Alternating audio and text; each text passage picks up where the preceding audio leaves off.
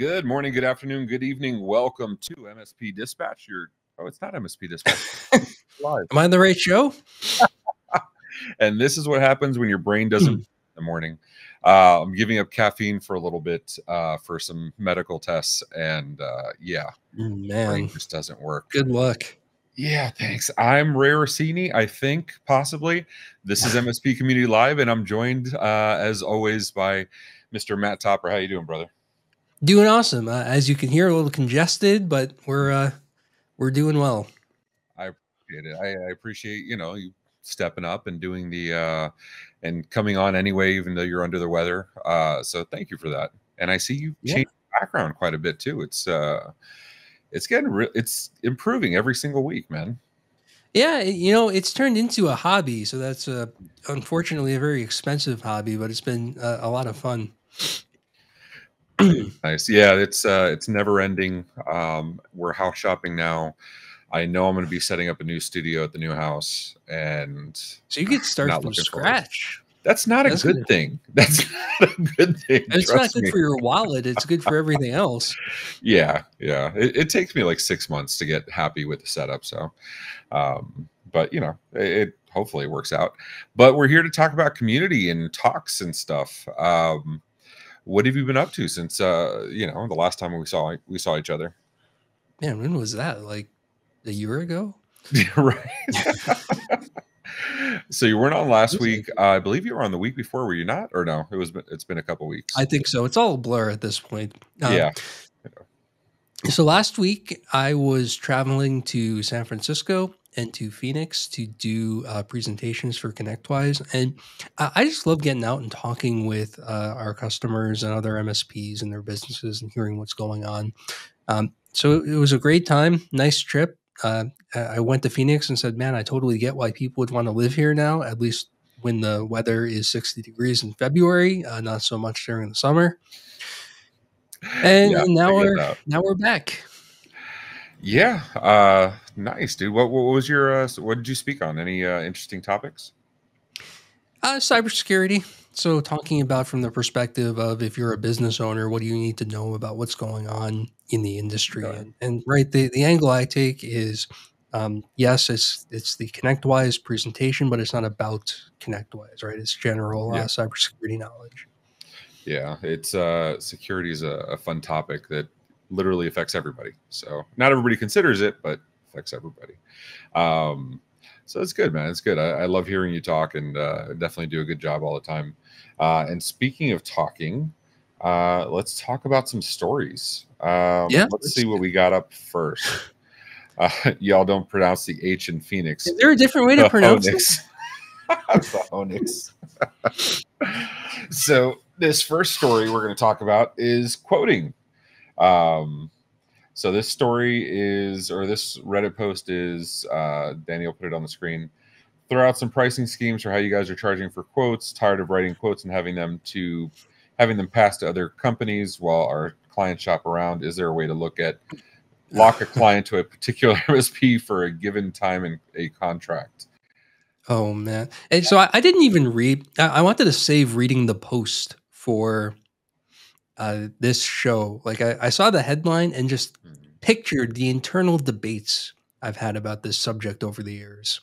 Oh yeah. And I don't know about you. I always ended up at the same place at the end of the debate. No matter what we tried or thought about or tossed around, it always ended up the same way. And that is, you just can't charge for quotes. It doesn't work.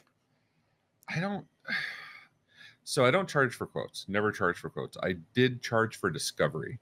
You know what I mean? I absolutely charge for discovery. And what I would do is, we do the initial call, the discovery meeting, the blah, blah, blah, identifying pain points, blah, and if it seemed like a good fit at that point, I'd pitch, okay, well, the next stage to get you a proper quote is to do a discovery on your network. But the discovery that we did, I would always credit back 50% if they signed. That way they had a deliverable. Right. I don't feel like I did nothing, no harm, no foul to either party. And they're still better off if they go to interview a different MSP because they have something in writing saying what they have and whatever. Not that any other MSP wouldn't do their own discovery anyway, but it helps, So it's that creating the value. And honestly, that turned into I realized I was getting more people interested in letting me do the discovery and paying for it, and that was more productive than just doing the regular process and doing discovery during the onboarding phase. I actually closed more deals because I was willing to put in the work, obviously charging for it. And it also, those ended up being better clients because they had budget. If they're willing to put money on the line in the beginning at the discovery phase, these are people that are willing to pay for MSP later on. Yeah. I loved it. Um, so we kicked around the idea of I was receiving far more quotes than I had time to do discovery on and write up and engineer and all that. And we had discussions over and over again about what this would look like. Could we charge for quotes and refund it if they signed or do any of that stuff? And it sounded good at the time to me because it was alleviating my pain point of spending a lot of my own time writing quotes and Yeah, engineering things. But just think about because what that that's a time conversation suck, looks right? like. Like that. Oh, it's a huge It, time suck. it's like, come on, dude. But Um, and I thought great, right? I'll get some of my time. I won't. It'll help my P&L at the end of the day. But think about if you're the client hearing, right, an existing client hearing. Let me get you a quote for that. It's going to be $1,500 for the quote, right? How many of those do you think we ever sold? yeah, it's Zero. I can't imagine. Um, yeah, it's like when somebody. I used to get grumpy about like when you called or when I would call an appliance repair person. They're like, okay, well, it's going to be a $50 visit to whatever to go look at it and provide a Yeah, quote. I would same get thing. frustrated. Okay, so here's how that changes though, and this is actually what led to my charging for discovery. They're driving out, they're talking to me. That absolutely is part of the sales process. I would never charge for any of that, right? That's my opportunity. For me Mhm. to open and start diagnosing, that's a paid service. So that's what led me down the, if I'm going to start logging into computers, logging into switches, asking people about what's going on, I'm going to dedicate the time to it. I'm going to charge for it. That had the ancillary effect of, because I was charging for it, I was delivering a better finished product. I had to get those processes much more streamlined, right? Because it's not just you have this, and this, tell the client, build a quote and done.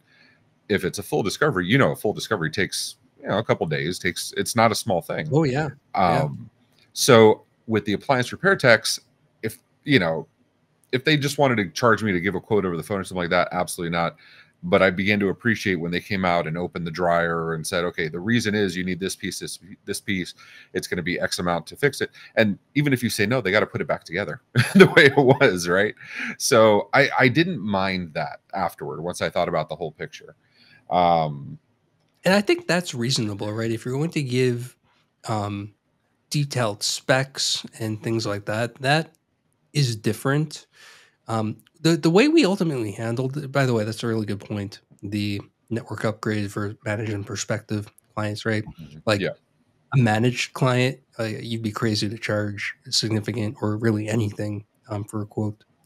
yeah, What we ended up doing was two things. One was training our AMs and BCIOs, right? It's a different name in almost every MSP, but whatever that position is in your organization, to bring to the projects team things that they were relatively sure were real opportunities and not just like we're going to toss out three ideas just because to see what they might cost. And the other thing was to get your project engineers, all right, the person who does the architecture and the quotes, that was me in a lot of cases, but I did train other people to do it in the long term, to be good at giving budgetary estimates, right? Like hmm, to say, okay, this is going to be about 10K and be very clear, right? It could be 8, it could be 12 by the time we engineer everything.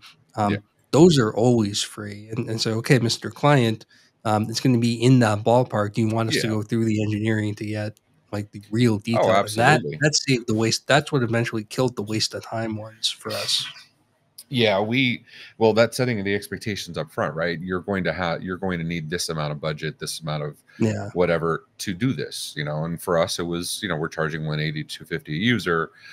There's a base fee for X amount, and I could tell by the number of users typically and what line of business, and especially what LOB apps they had, I could usually flesh out in my head general ballpark what kind of equipment I'm looking at, Yeah. and then go and whatchamacallit, and then go and do that top of mind quote. To Jonathan's point, and I know you addressed it, I just want to go more fully. Quoting for managed services versus server network upgrades are going to be different, right? Managed service versus prospective client. Yeah, I'm not going to speak for Matt, but to me, I'm talking about pre non-clients. This is all discovery prospect stuff. Once they're an existing client, there's not often that I would have charged for any kind of quote. Now it took me 6 months to realize I would only do managed services, not just and not do any break fix or block hours or anything like that. And so whatchamacallit, we would do that. We started charging for it, but once they were MSP, they're paying monthly, and they're paying a pretty big nut monthly. I didn't mind doing quotes and stuff, without charging for it. What about you? How did you guys handle it? Yeah, pretty much the same way. The big thing for us was getting acceptance between the projects team and the managed services team that we would really only quote something, like do the full engineering for something that looked like it was going to be viable. And so what used to happen in the early days was you'd have an account manager say something like, "Hey, client, our projects team will get you quotes for like full quotes for cloud and for a server replacement," right? And so Yeah. now they've committed the projects team to 4 days of work instead of two. That we had to do something about and really try and get the options whittled down beforehand. That was the only thing that we would push back on is trying to get the options or that conversation narrowed down before we got to the full architecture phase. Yeah. So I got Dean asking Kelvin. So the funny thing about Kelvin, Mr. MVP and Microsoft aficionado to the stars, Kelvin and I, when I was back in my MSP days, when I first met him, we would talk about stuff in MRU and other stuff, and we realized we were the same damn MSP, just on two different continents. So, it's funny because like anytime somebody asks one or the other, I'm like, if he answers, I don't have to answer because it's the same damn question. So yeah, does he charge for scoping? Hell yeah. Whether you're new client or existing client, by the way, because also our deliverables aren't just we'll do the project, we'll deliver a complete project plan, including scheduling and required knowledge. Okay, that's interesting. That's a little different from what I said. I might have to amend my statement a little bit, but I want to give you a chance first, Matt. Does this change any of your answer at all? Because I realize the way I did it is slightly different than probably what he's talking about. So certainly for existing clients, what we delivered absolutely could be taken to another MSP. Right, it wouldn't have part numbers on it, but it wouldn't take very much engineering time to figure out what the parts were anyway. Yeah. And for that, we simply relied on the strength of our relationships that they wouldn't do it. Like from our perspective, it was if the client is going to, right, shopping hardware is one thing, but shopping a project, if they're going to do that, they're probably not a good fit for us in the first place. Yeah. No, agreed 100%. The reason I say I need to amend my statement a little bit, absolutely all of the work required to scope it out and give a proper set of timelines and project management and milestones. Yeah, that's a lot of work. There's no question. Having a project manager design that out, 100% it's a lot of work. I would build that into my initial quote. So just like I said, I can usually walk into a space and based on number of users, based on the LOB apps, based on the industry, based on what I see equipment wise, I can usually get a ballpark. We build that sixth sense when it comes to that, right? But when they're a managed service client, I usually know most of the stuff. So when there's an LOB app they want to introduce, they're changing EMR, they're changing whatever. Usually we already know, we've already become acquainted with what they're doing today. So during the discovery process, we'll ask for what they need, what the minimum viable options they need to move and what the pain points are. Yeah. And then say, okay, when we're going to start discovering, it's going to take, it's going to take us a week to find potential things. It's going to take us, another week to review those and do our due diligence and then blah, blah, blah. So I could build that all in the project plan in advance. So I didn't have a full project plan for them, but I had the grand items, right? the discovery, the pain points, the review, the validation, or I'm sorry, the due diligence and the validation with the client to make sure it meets needs, and then planning out the deployment. But I could, an EMR deployment is 6 to 10 weeks. It's not the end of the world, depending on, Yeah. 50, 100 person doctor's office is what I'm talking about. I've done it for like surgical centers, and that's about what it took me. So I didn't need to charge them for the planning side of it because I was doing just big pieces, right? Discovery, implementation, post implementation, tweaks and fixes. And then once we started doing it, but I had already built in the real project planning time into whatever quote it's going to be. So same effect, they're still paying for it. You're just doing it a little different. No, that's such a good point, right? We didn't come out and say it, but yes, we don't charge managed clients for quotes, but I certainly keep track of the time I spent making the engineering and tack it onto the hours estimate at the end. It's playing with the money, right? It's one of those things. I used to do it with PCs, for example. We were complaining about, or I was waxing poetic about Lenovo on MSP Dispatch yesterday, or actually the one that came out just before this episode. Talking about Lenovo, right? Lenovo is notorious for people finding better prices on the public Lenovo site than we get from distribution. They're one of the worst when it comes to that. But we were talking about the Broadcom changes to the VMware partnership. Let's not go there. Yeah, I know. We're all pissed about it. 10,000 partners cut off, but they're making it better. Go watch MSP Dispatch if you didn't watch MSP Dispatch before here, because we covered it. But with that, with the Lenovo stuff, the problem is, or it's not just Lenovo, but clients will get ads and they will not know how to differentiate between a consumer PC and a business PC and blah, blah, blah. So when I would quote, and I did it a little differently, but when I would quote, I would show the difference. I would make the PC part cheaper, the labor part larger. So overall, it's the same damn cost, but to them, they're getting the PC at $300 or $500 or $1,000 instead of $1,500. Small changes, but the overall is still the same for me. It's a psychology thing. It's the Walmart, everything is 98 cents instead of 99 cents because you're saving a little bit. And if it's on sale, it's 97 cents. It's the dumbest thing, but it works. Or using a medium to a large for a popcorn at the movie theater is only a quarter, right? One's $15, one's $15.25. So you're like, okay, I'll get the large. It's just psychology. Well, and here's the other thing. I don't know about you. We didn't make very much on hardware anyway. So if it actually was somehow the same product at a better price, go buy it from them. Like it just didn't matter that much. Now, usually it wasn't, but if they really could get the same thing, then I wasn't going to make a big issue about it. Yeah, that's the way I approach that, and I share it around. I'm all about expectations. I probably say that ad nauseum. People get tired of me saying that and what's in the doc. But whatchamacallit.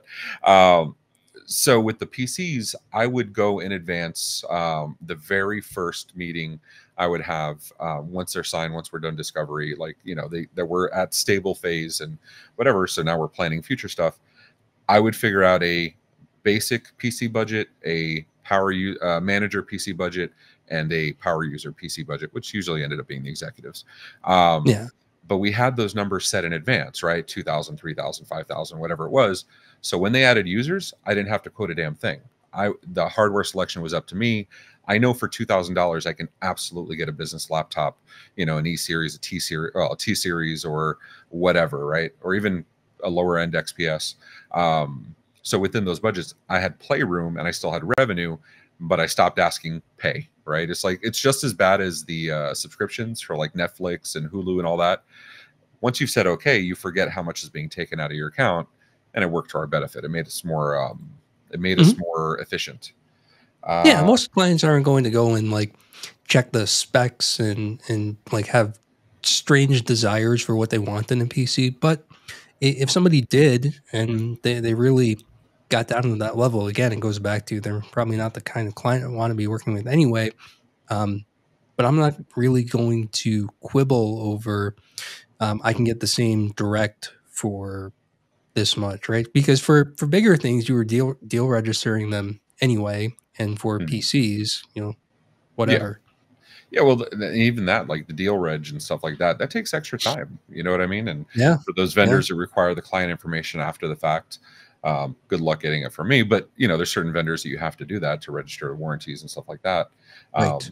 It's there. All right, so Kelvin salvaged my comment when I said we're the same MSP, and then he said something different. So we do charge them for the plan. If they grant us a project, we waive the cost or half the cost, depending on the size of the client, which is exactly what I said before he joined. Of when we did discovery for MSP, we charged them for that discovery and the deliverables, and then we would credit back half of it if they actually signed up with us. And the crediting back half didn't hurt us because we were charging onboarding regardless of any discovery we've done. Onboarding and discovery are not the same thing. Don't conflate those. Don't lose out on revenue. Please, please, please. So I think that's all we can possibly say on that subject, unless you have any more We comments could beat it to death more if we need to. I think we should move on. All right. So this next article, internal IT and MSP rivalries are annoying. And also those of you in the chat, Dean, Jonathan, Kelvin, anybody else in the chat, if you have stories you want us to discuss, put them in the chat and we'll discuss them. Ooh, this all is a right. good topic. Yeah. All right. So Danny, go ahead and bring it up. Danny's producing for us today in the background. I'm new to the MSP world. And one thing I'm starting to notice is common amongst many clients we have. Not all, most are awesome to work with, but it's common. That doesn't make sense. Internal IT folks that said clients clearly don't like us, I would presume because they see MSPs as stealing their thunder. It's a job threat. I've experienced myself, as well as overheard others, bad experiences with internal IT, blah, blah, blah. Is this normal for MSP? I mean, we've actually been 14,000 times, but it's worth discussing. And Danny's getting kudos for producing. Yeah. Okay. So are we the bad guys for internal IT? I say we, the royal we, when we used to be MSPs, but are we Yes. guys? No. In fact, some of my favorite clients had internal IT. And I think you can have a fantastic relationship with internal IT, because those ones, when you pick up the phone and talk to them, you're talking to a peer, right? And you can talk to, just like another coworker or sysadmin, be talking about the same type of level or the same types of things you would as one of your coworkers. It was a very easy conversation to have, right? You didn't have to translate anything. You didn't have to come up with a car analogy for whatever you were about to talk about. I thought it was very nice. And in fact, I don't know about you, in those environments where they did have internal IT, for the most part, we were supplementing them. So we didn't really have a lot of level 1 support stuff to deal with or any of that kind of thing. It was for projects that got over the internal IT department's head, or like extra coverage or things like that. Man, they were fantastic clients. I would do more of them if I could. Yeah, I agree. It's one of those things that you don't have to explain. So I'll use my own office for example. We had to restart the firewall today. Whatchamacallit. So I had to do it this morning before admin came in, which means that I completely forgot to do it until she came in. But instead of saying I have to reboot the firewall because there's some issue with DHCP registrations and we want to clear out the cache, I said I did the user thing. I said I need to reboot the internet. It'll be down for a few minutes. Knowing how much pain that causes me internally when I hear I need to reboot the internet, because you and I both know it's not the internet. Yeah, The whole internet. the whole internet. We shut down everything. No, that's Czechoslovakia's thing. And if you wonder what the hell I'm talking about, go check out their horrible history of taking over BGP routes. But anyway, but you don't have to do that. To your point, you don't have to do that with internal IT, right? Like, they understand the point of an EDR or an MDR. They understand the point of SAT. They understand the point of a million things. So you can be besties, right? Like, and I strongly recommend be their biffle, right? Be that their go-to. They should be your champion. We talked about champions in a previous episode. They should be their champions. And it seems like Jonathan has a good experience. I've got 2 co-managed clients. They have one internal IT person who does level 1 stuff. I just resell them licenses, do their big projects. Love the relationship. Yeah, I mean, it usually works out. I want whatchamacallit. It usually works out one of two ways in my experience, and I'd love to hear what you've come across. Um, but in me, the co-manage always worked out to one of these two. Either they were overwhelmed with tier 1, tier 2 support, but they had the knowledge to do their own projects, so we provided frontline support, and usually some tools and stuff they wouldn't have access to. Or they had tier 1 and on-site support handled. They needed somebody to do the design, architecture, the overall planning part of it, because it was a little out of their scope, right? How many clients have we seen that they hired an IT person? The IT person is somebody who watched some YouTube videos and still a teenager. Um, Not to Yeah, say there all the aren't time. IT people out there that are smarter than us, that because they've been watching YouTube videos. I'm just saying that it's rare. Um, There were cases though. In fact, this was often uncomfortable. So when we had the kind of relationship that the post described, right, where the IT person felt threatened, man, most of the time it's because they actually were threatened, right? How many clients have you taken over where you knew the internal IT person was going to get canned within the first 3 months? They didn't know it, but the client told you that in confidence, and you had to kind of work with them in the beginning. Those yeah, were awkward. So what I have found is that for the most part, when that internal IT person feels threatened, it's because you either haven't defined the relationship well enough about who's responsible for what, or they have a legit reason for it because they're getting the boot. yeah. It's and that sucks. I mean, we've been there, right? Where like, I know I've been there where I'm talking to a prospect and they're like, can we go meet at a Starbucks or can we meet at your office? And I'm like, oh, somebody's getting fired. Okay, I Yeah. know where this is going. Because I usually prefer to do it in their place because, kill two birds, one stone kind of thing. And I want to scope out, are they like working out of cardboard boxes, or is this actual office with, cubicles or desks or whatever it happens to be? Certain things you're never going to get over the phone. So yeah, you want to pull a spooner and see what the comments said? I predict that the comments are. I'm going to give Reddit credit here. I think they're going to talk about the good potential for the relationship. All right, let's see what all right, roll for initiative, who's frequent comment poster. It's frustrating and common thing is if the MSP and internal IT are half decent, they can make an amazing team. What doesn't work if one of them are what doesn't work is if one of them are terrible. Yeah, no No argument there. arguments. Yeah, seriously. Sometimes they make it worse. They came to us for backups, get squared away. It was miserable working with them. Oh, as a friend moved to a new company, had a couple internal IT, friend having worked with us, knowing we had procedures and organization down, which is also a major bonus for working with an MSP as far as co-manage. The documentation should be stellar. The processes should be stellar because we do it every day. So internal IT went to HR, bosses having us do stuff you'd only do if you were going to outsource our jobs. They had no documentation. Oof, that's rough. That is like the worst interpretation of Oh what man. it is. I feel bad for that. Let's see if we have some partnership, some positives. Right. Jazz If you're drums. gonna toss Yeah. your internal IT after hiring the MSP, like just do it. Like Do it in his, stick yeah. around for a week or two or however long it takes to transition and Hmm. cut the cord. Yes, absolutely. Like there's no reason you have to. I don't know. There's no Mm. reason you got to belabor the point.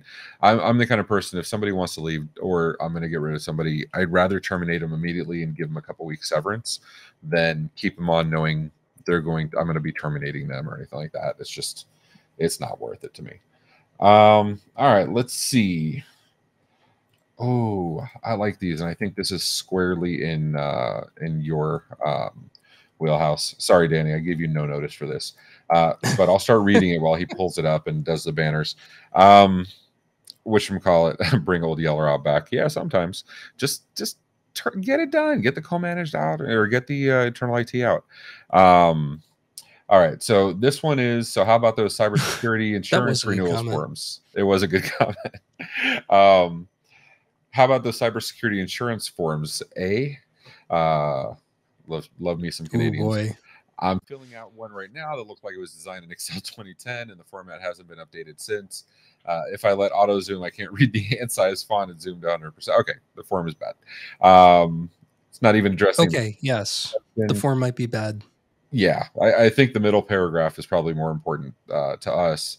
Not even addressing the contents. I'm new to sysadmin level role. Oop, red flag one. I was T1, T2, so I acknowledge that maybe I don't know the acronyms, but why do I have to Google every single question? He's absolutely right. Yeah. That's all I wanted to vent because it's open on my monitor. Poor guy. Oh, we've been there. PCI I'll tell you. Yeah. forms. Oof, it's never fun. It's not. And right, what he's doing is all you can do, because the Yeah, reality of it is if you want coverage, you fill out the form. yeah. I'm not. So one of the reasons I've talked about this before, one of the reasons I liked regulated businesses is because most of the questions were the damn same thing. It was, Yeah. do you have a segregated network? Do you have restricted access via physical security controls and alerting? Do you have temperature control environment? Blah, blah, blah, blah, blah. They're all the same thing. So we would build a catalog of questions and answers so that when this stuff come up, it was just a matter of matching them. And if it was a new question, we'd add it, right? This way I could have a junior project manager. We did project managers, or TAMs, the technical account managers, would do these because I don't want my help desk doing this stuff. Yeah, But the there are TAM, platforms for that. there are platforms for that. So we're vendor agnostic. I'm not, I'm speaking on this one because I know this most, but they're not the only vendor that does it. Fifth Wall, one of the reasons their MSP program is one of the reasons I like it so much is they aggregate all the questions because they're a carrier, and they have the sub carriers. They aggregate all the questions, so you're doing one form regardless of who it is.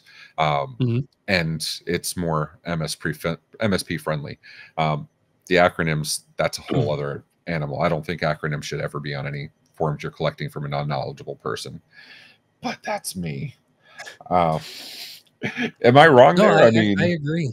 I mean, I think so. If you're somebody, right, and assuming you're not doing Fifth Wall or any kind of consolidated vendor, just resign yourself to the fact that you are not going to change the insurance company's mind on any of yeah, this stuff, and yeah, just get through it. You will have a much easier time when you come to the conclusion that, like, you may be technically correct or be correct in the world of the looking through the best practice eyes or any of that stuff. What hmm, they want is what they want, and just yeah. accept that. Yeah, I mean, it's committee. It's not or I'm sorry, it's they have all the power there. You're answering their questions. It's not like you can say no, I don't want to. Right? Like I would Come love on Reddit that. and vent about it, right? That's what you do, or go into like Discord and complain about it. You'll feel better. Yes. Go to Discord, go vent on our MSP, go to vent on MSP Geek. I don't care. MRU, IT Pool Party, do wherever. Lord knows we all need the venting. But yeah, it's whatchamacallit. All right. So I'm looking at these stories here, and the reason.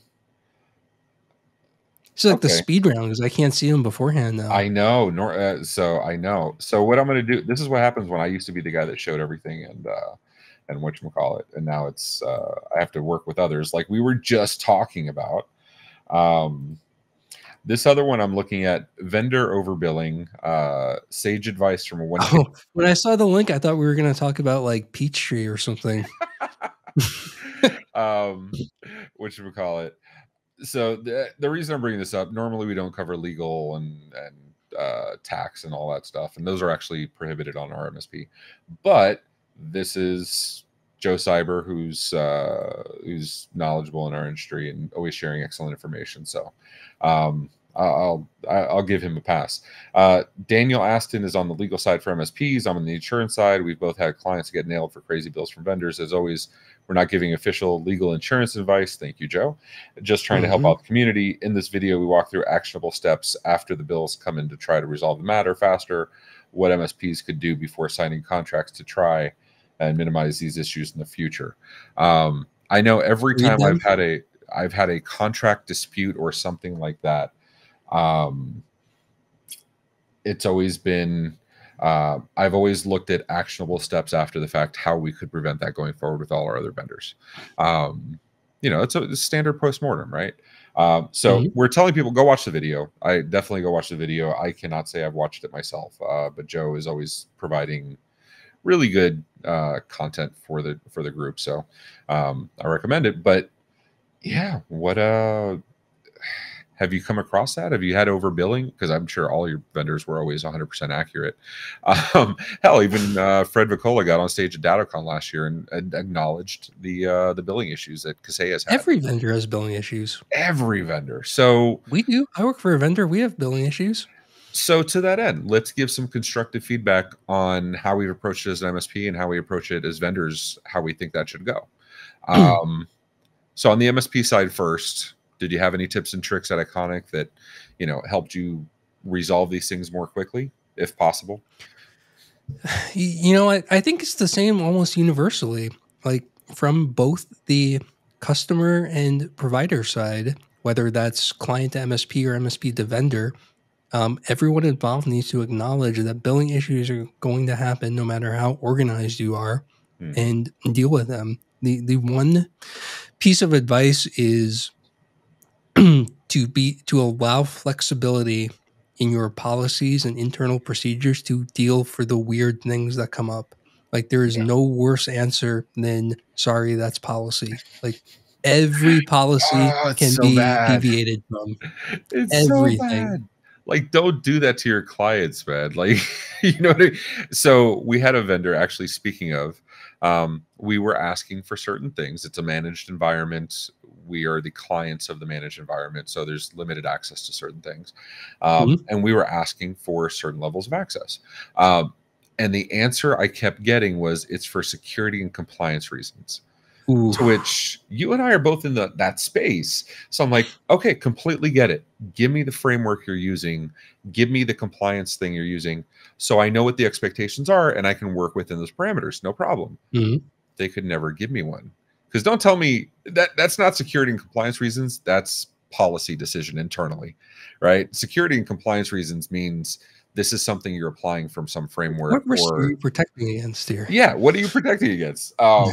I later found out they had a misconfigured network, and doing any kind of remote access would open you up to everybody. A la, Meraki VPNs used to do this too. You couldn't segregate individual VPN endpoints.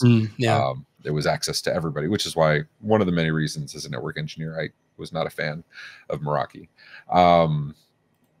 But Meraki's great until you have to do something weird. and as the overcomplicated guy, everything I did was something weird. So not my use case. I have a good friend that standardizes on Meraki, but it's specifically so his techs, they're better focused on other things. They don't need to know deep level networking. In those cases, absolutely makes sense. I have no arguments against that. Just not for me.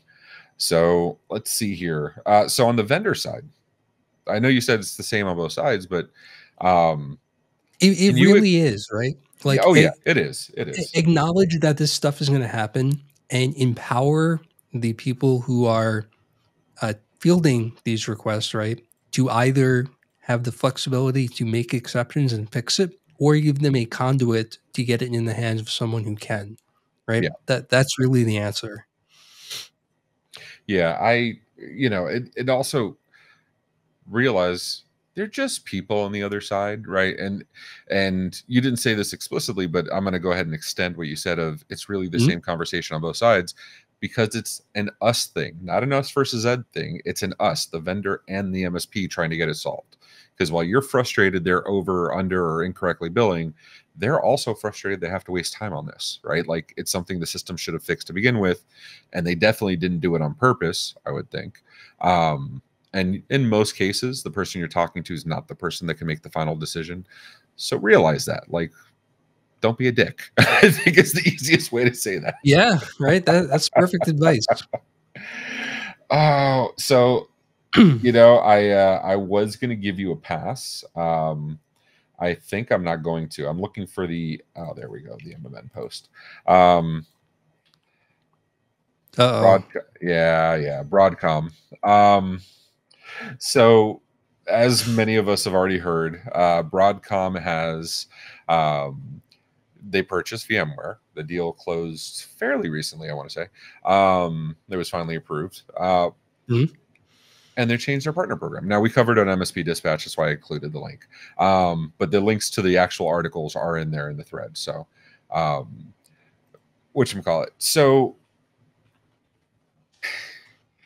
their partner program, they're not the only ones that did this. Yeah, I'm getting worked up just thinking about it at the moment. So Broadcom buys VMware. Broadcom makes a decision, subsume VMware's partner program into the overarching Broadcom partner program and make changes to better align the two. Everything up to there makes absolute sense to me in an M&A structure. But then they started Dell. They started doing the Dell thing of, remember Dell started killing partners access to direct Premier, and they wanted everybody to go distribution if you were below a certain financial threshold or whatever. I thought you were going to say reps started calling my clients directly. That too. That's a whole other ball of wax. But VMware or Broadcom VMware, actually made changes and the changes aren't finalized yet. Like they haven't actually said 100% of what the changes are finally going to be, which is another point of frustration. But they cut out 10,000 partners. Now, to me, that's cart before the horse. If you have your partners that don't know the expectations of the partner program, right? Like if you're a tier 1 CSP with Microsoft, you know the financial commitments, you know the compliance commitments. They're black and white, as black and white as Microsoft can be with all their documentation. But it's readable, right? Like you can get somebody to read it. But if they haven't defined the final partner program yet, why are they cutting off so many partners? Well, right. And you just talked about the answer to this. The CSP program, this is one part of it that goes well, right? Like if you're a smaller VMware partner, there is no equivalent really to an indirect CSP in the new VMware program. It's, you have to kind of beg a big one to let you have some licenses. Yeah. That's the frustration. It's super frustrating. It's super, super frustrating. And, I use 3CX. 3CX is a competitor, so take this with a grain of salt. But so just take the facts from me, don't take my opinion. But 3CX did this too. They changed their partner program. I want to say 2022. So you were only getting rewarded in the partner program on the point side for new license purchases. None of your renewals started counting when it used to count before. I get it. You want new blood, you want new business and all that stuff. I have a very strong disliking of anybody that moves the goalposts for a partner program. Like that to me is disrespectful. If we're going to change the partner program, I'm absolutely going to grandfather in the people that had the old program. I'm not going to change it on them, right? Like it's a slap in the face. It's and that's not just 3CX. I want to be clear. Many programs have done this, right? SonicWall killed their HAS program. They left I forget what distributor it was, Securematics, then went direct, and now they're with I forget who they distribute through. Don't know, don't care. They got rid of the HAS program, so I couldn't care less anymore.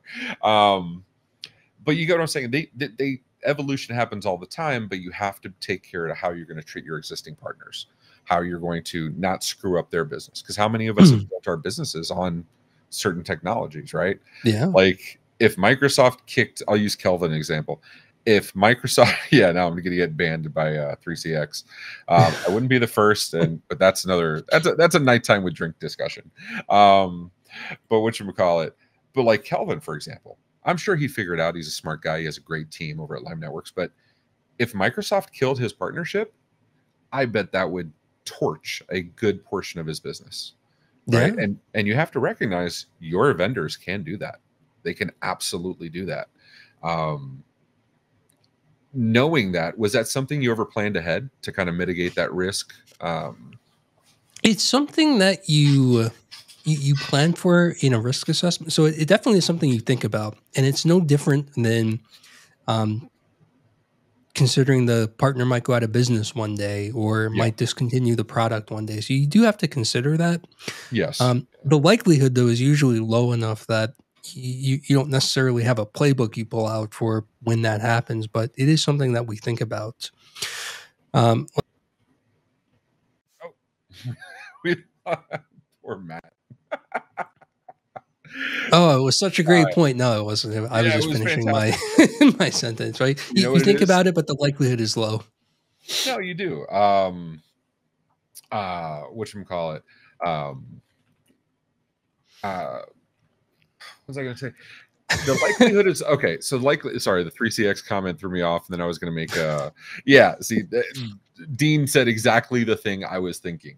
3CX logged in and got mad. Nick was trying to go after me, and then he kicked Matt off instead. Right, just got the wrong one. Yeah, but so to that end, because I'm uber paranoid and I'm always looking for, ways to bring him back in or to protect myself. I every single year to at my vendors, and if I had to replace them, what's out there. It does a couple things for me, and yearly may be aggressive for a lot of people. We have the structure for it, so we're okay. It is a significant amount of work, but reviewing the platforms so we know what the options are, and it gives us two things. It gives us we know who we'd move to if we wanted to move because of X things, who's closest to a solution. B, it reminds us and lets us recommit to whatever application or vendor we're using, because we've now reviewed and acknowledged they're still our primary choice for this space. We always joke about, like, it's Wednesday, switch your RMM and fire your client, or you know what I mean? Like, we joke about these things and shiny object syndrome, which is 100% true. That's another thing. VMware got rid of free XI, XI, but also it's $300 for like the 3 licenses for the base one. Like, if you can't pay $300, don't do it commercially. And I'm totally not counting any of my personal lab machines. Right, I was going to say labs are gone now. That's the big thing. They are, but I would argue building labs in Hyper-V locally is just as easy, and maybe sometimes easier because it's built into any professional version of Windows. Yeah, no, it is. Now, as a public infrastructure, I absolutely prefer VMware. Like, if we're hosting something, and a lot of our infrastructure is VMware, it's paid, but whatchamacallit, it is anyway. So but that recommitment to knowing this is the tool I still like, this is the tool I'm going forward, and acknowledging there's a high barrier to entry, I think that exercise deserves to happen, right? Yeah, I think, and I'm going to expand on your point that this is a risk. So when you're doing third-party risk assessments, there's really something like 8 types of risk, and this is one of them. And another one is, this is a risk if you're using something that's very specific or bleeding edge that has no alternative. That's a significant risk too, right? Like, say you found the absolute perfect whatever software, right? If they go out of business, and they have no competitors, you're in trouble as an organization, depending on how important that is to your operations. I agree 100%. So Jonathan mentions there, I found the video. I wanted to make sure I had it. He's talking about Tom Lawrence. Tom Lawrence is a huge fan of XCP and G. This is a link to his video where he talks. He's actually done several videos on it. XCP-ng, I believe, is open source. If not, it's absolutely freeware. I believe it's open source as well, and can be used for commercial application, if I understand correctly. I know Tom does an amazing job of actually covering like what the licenses are and what it means for your application. He does a great job. So go check out Tom at Lawrence Systems. If anybody wants to watch that, it's definitely interesting. All right, so, but even that, if it's an open source platform, it could absolutely change. We had this with Tailscale. We had Tailscale for 2 years, and then they changed goalposts on us, and we had to move over to we went over to Cloudflare for everything. But still, you know what I mean? It was like, it wasn't a small lift, and it was like an immediate, it was jarring to be told, hey, you need to move. And we found, because they cut off our access, so we didn't get remote access to stuff. Yeah, so we're trying to log in, and then there was a support ticket because there was no notice. And then via the support ticket, they finally said, oh yeah, after 24 hours, oh yeah, it's a matter of, you don't qualify for this anymore. We had to revoke access. You need to change your tier, which sucked. There was no notice. They sucked. That's not cool. Yeah, and so because we have done the yearly reviews and we always have backups for all of our systems, we knew immediately we were going to move to Warp, Cloudflare Warp. And we had already done the due diligence on, and we hadn't done a deployment plan yet. We hadn't done documents and education to the staff yet, but we were prepared to do so much more quickly because we'd been reviewing every single year. So I think it actually took us 48 hours to get Warp configured, loaded into Intune, deployed out to the endpoints, and notified the staff, create the documentation, notified the staff of the new changes. So, which is ridiculously fast for a remote access solution. But it was because we were prepared. So with that, damn, you said we were doing rapid fire, but we took the whole hour. We went pretty good. Yeah, data centers hate this one simple trick. What should we call it? So I want to close with something really awesome I'm very proud of. MMN has started the Channel Impact Awards as of this year. I believe it's every quarter, we will review another group, another segment of our space, and ask for open nominations for whomever wants to nominate for that space. This first series, we're covering women in tech. Because it's an underserved, underrepresented minority in our space. The numbers are anemic. I'm the proud father of a female engineer. My company is actually, I think, 60% women, including leadership, not just sales and marketing and HR, which always seems to be the case. So I say that because, if you have somebody, this is not looking for executives. This is not looking for people that have the highest revenue numbers. There's already lists for that, right? Like you can already go and there's people that cover those lists. I don't care about that. I'm looking for any woman that has had an impact on anyone in your space. If you've seen somebody looking out for somebody else, somebody that took somebody under their wing and started introducing them to people, somebody that got you into doing something you weren't comfortable doing, like public speaking, and enabled you to do that.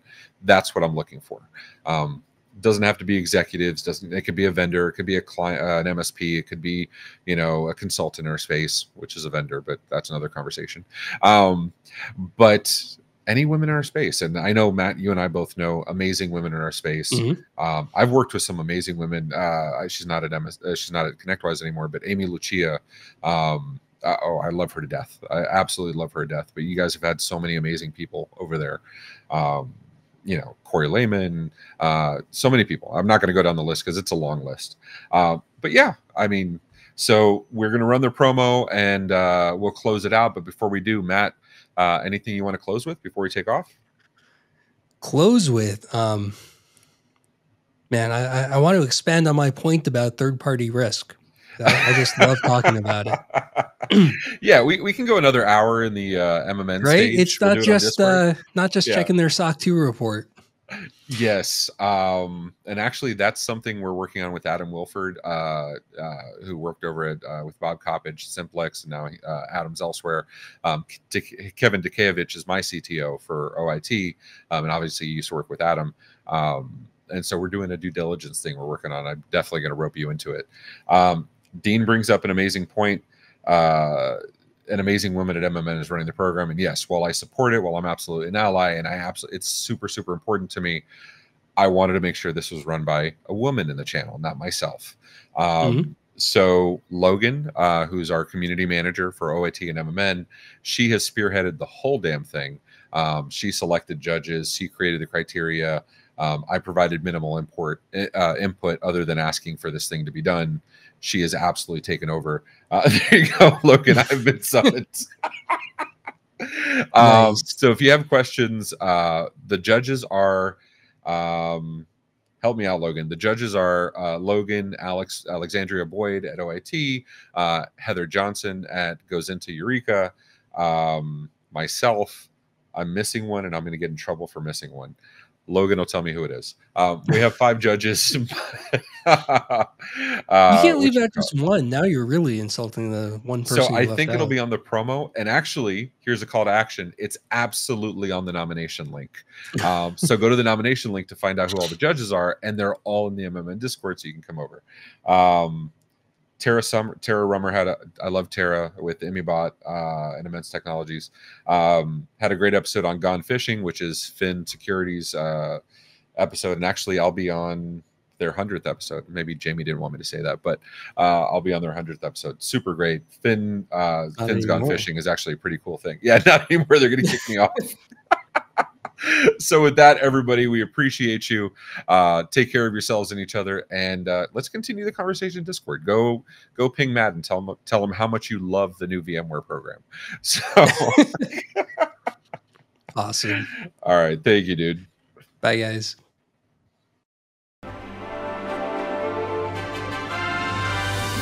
Here at the MSP Media Network, we have a greater responsibility to recognize women not just for their accomplishments, sales, productivity, and products, but for their direct impact on the MSP channel. Our newest show, Channel Impact Awards, will spotlight the mentorship, charitable works, and behind-the-scenes, above-and-beyond behavior that often goes unrecognized. Our first season of Channel Impact Awards will award women of the channel for their incredible contributions. We hope you'll join us in our commitment to highlighting the exceptional women of the MSP channel. Please scan the QR code on your screen now to nominate a woman you know for the Channel Impact Award. You have 2 weeks to nominate someone you know. Stay tuned on the MSP Media Network for more information on the Channel Impact Awards, including our esteemed panel of judges and the first set of award-worthy nominees.